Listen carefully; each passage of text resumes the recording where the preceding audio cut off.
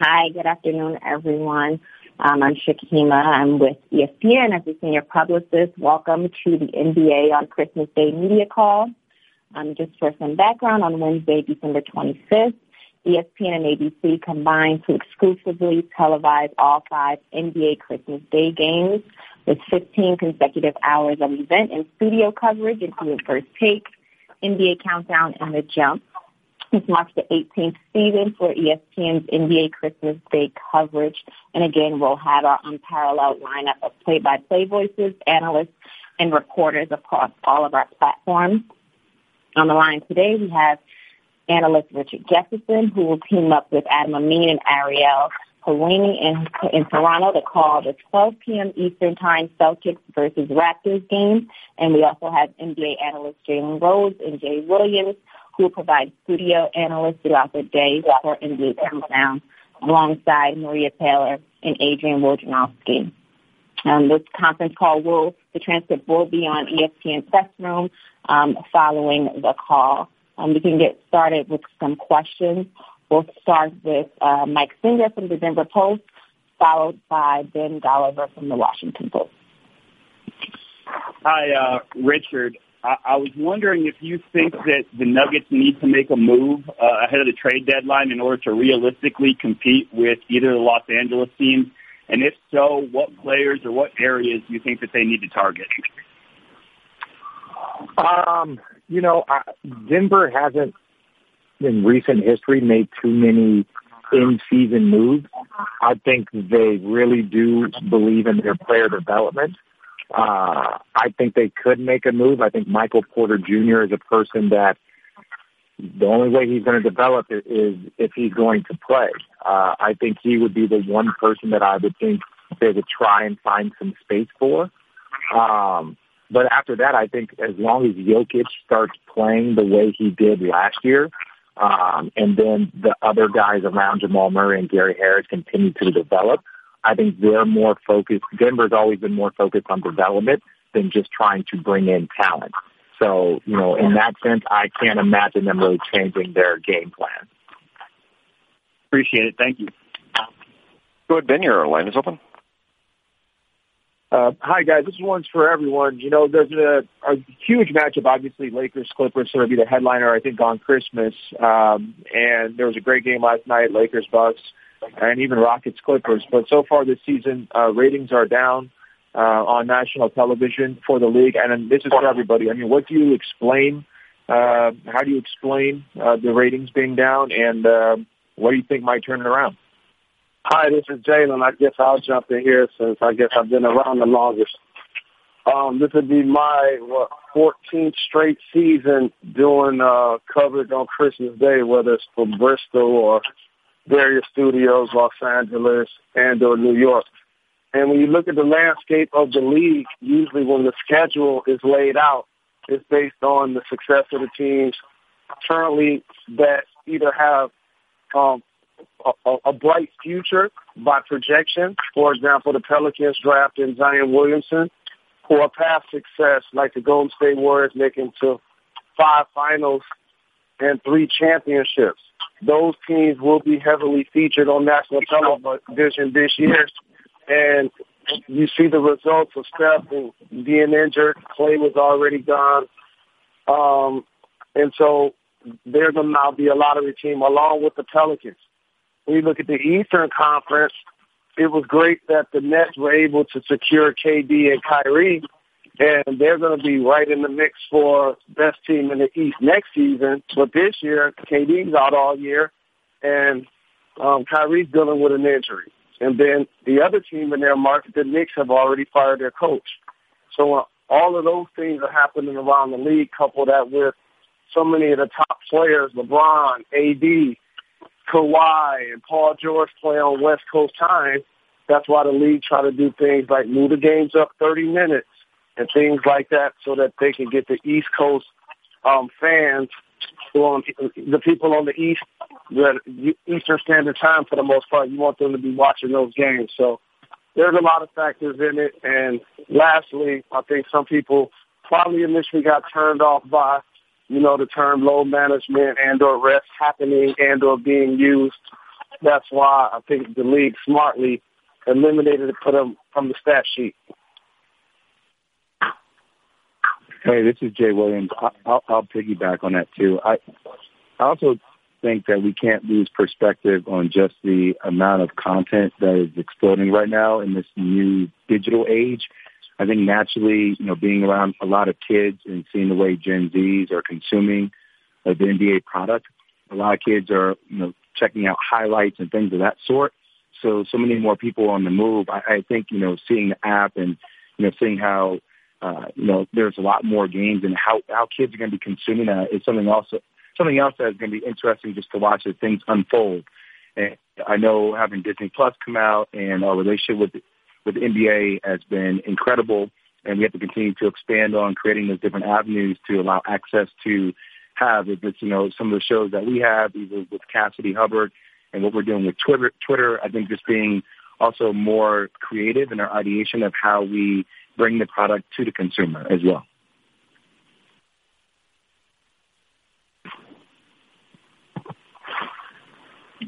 Okay. So next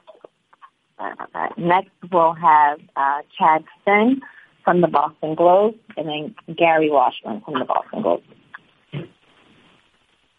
Hi, guys. I guess this is for everybody. I'm just curious what your thoughts are, and I know, Richard, you have the game on Christmas Day, about the Celtics and how they've sort of remade themselves this year, moving on from Kyrie and with Horford leaving and being off to a much better start this year without with what people thought might be a lesser roster.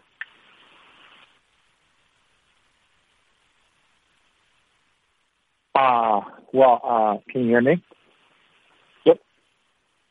I don't know if this is a lesser roster. I think they lost some size in Al Horford and Bane. But, you add an all-NBA guard in Kemba Walker and a healthy Gordon Hayward. That's something to me, I wouldn't say their roster definitely has some holes, but I wouldn't say a lesser roster. And then you add the growth of Jaylen Brown, the growth of Jason Tatum. So I don't think it's any surprise that they are where they are.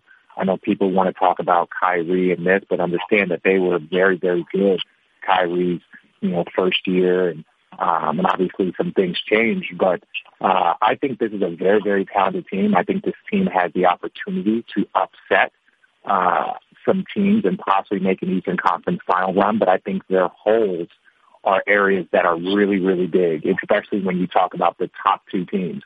When you look at Milwaukee, you look at Philly, their size, in my opinion, is what's going to separate them, and I think that's an area that Boston is lacking. But I think this is a very, very good team, and they are only going to get better as they get healthier with Gordon Hayward back. So, I'm a fan of their roster. I just think that the areas that they lack are going to stop them from really accomplishing what they believe they can. Thanks. Go ahead, Gary. Oh, sorry. Guys, obviously with the news yesterday, James Wiseman is headed to the NBA and decided to hire an agent. There's very a lack of college stars. You guys all three starred in college, went to championship games, won a chip. What can the NCAA do to keep their guys, or is the G League a viable alternative to tutor these young players into being NBA players? What can happen and improve the relationship between the NCAA and the NBA? Get them, Jay. How much time you got? Exactly. That's the A block. Look, I've been big on the college experience. Was incredible for me. I think I learned, and Jay Rose and I talked about this the other day on air. Playing for a Coach K was priceless. I understand that, but it just seems as if the NCAA is a little bit slow to maneuver in today's age, and even announcing that, hey, we are going to get players their name, likeness, and image, but that's going to be 2022. And I think with so many alternate ways that you're going to have players that are going to go overseas, and I think Adam recognizes that the G League is a huge opportunity. Hence why they're, having conversations now on unionizing the G League. I definitely see it as an alternative path. And I would say this, in every other relationship, the person gets their fair market value. I know that changes the infrastructure of what amateurism is, but I think all the ancillary pieces around have changed as it relates to amateurism. We're talking about a product that is in the billions and billions and billions of dollars now. So, is that group likeness that's going to come into play? I know, the NCAA doesn't want the model to change, but the one thing that's inevitable is change. So you can't say their narrative for a long time has been, if you don't want to be a part of college, then don't be a part of it. Well, that's what's happening now.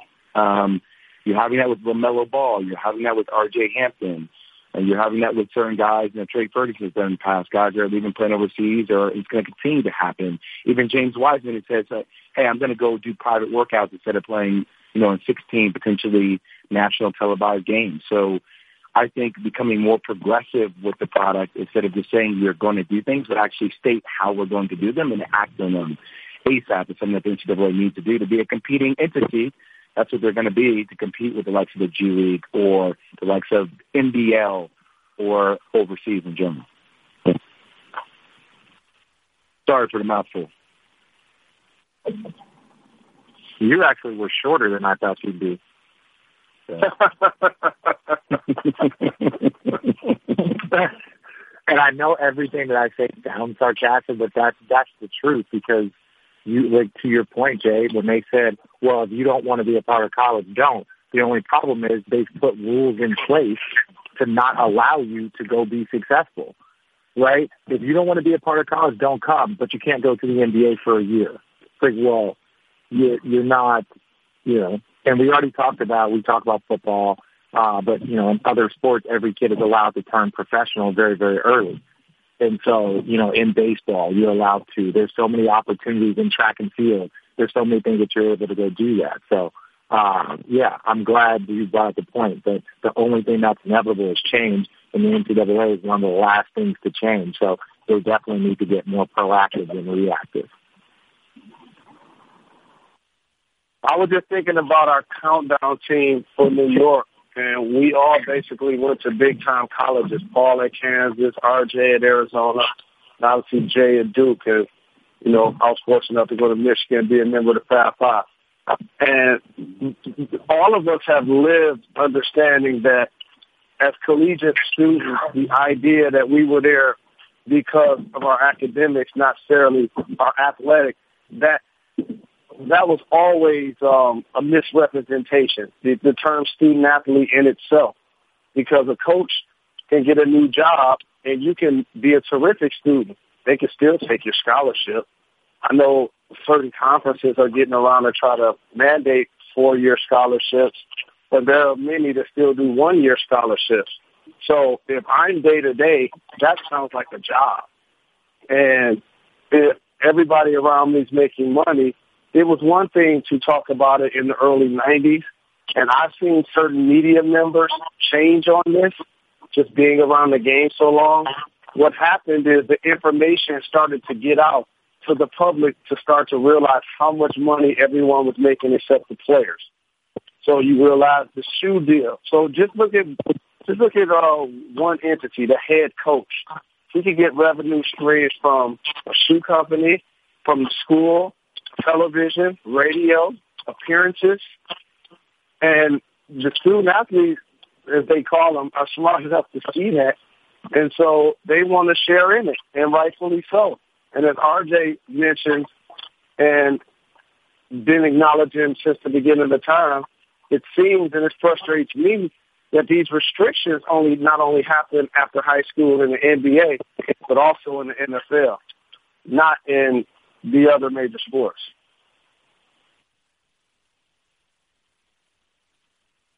Thank you. Okay, we're going to go to Mike Singer if you have another question. No, I'm good. Thank you. Come on, Mike. Chad Finn, if you have another question.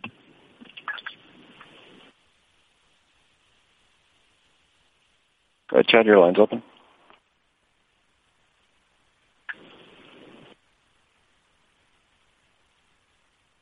Chad, your line is open. I think Chad got off the line. Okay, we can go over to Gary. Chad didn't like your answer, Jay.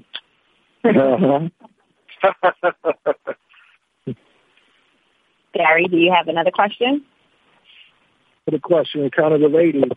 What can athletes do when, let's say, a competing network is showing a college game and advertises the players in that game in college, and to get better ratings, isn't that using the player's likeness for profit? And isn't that, I mean, is that going to, how does a player, with the rules changing soon, how does a player deal with that when, like you said, Jalen, if you're on Michigan's campus and see a Rose jersey at number 5 and on for sale and you get nothing out of it? Well, now the sophistication happens where they just put the number 5 in there and then make you pay to put the name on the back. So they get paid twice. The entire system is designed to profit off of the players and their labor.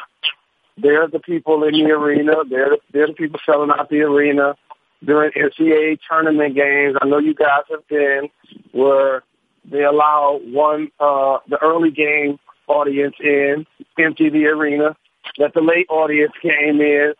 Like, they're not leaving any money on the table. And so the players understand that. And as Jay, I think, talked about earlier, that's why you see 4 of the top 5 projected players likely won't play in this year's NCAA tournament. And that's something that we've never seen. If 4 or 5 of the top picks don't participate in the NCAA tournament. All right. Thank you for that. And I think we went through a second round, so no one else has any questions. Again, thank you, Jay, Jalen, and Richard for joining us today, and thank you to all press who have been on the line and asked questions. Again, we'll have this transcript available on ESPN Press Room in case you need some quotes. Thank you again, and everyone have a good night. See you on Christmas Day.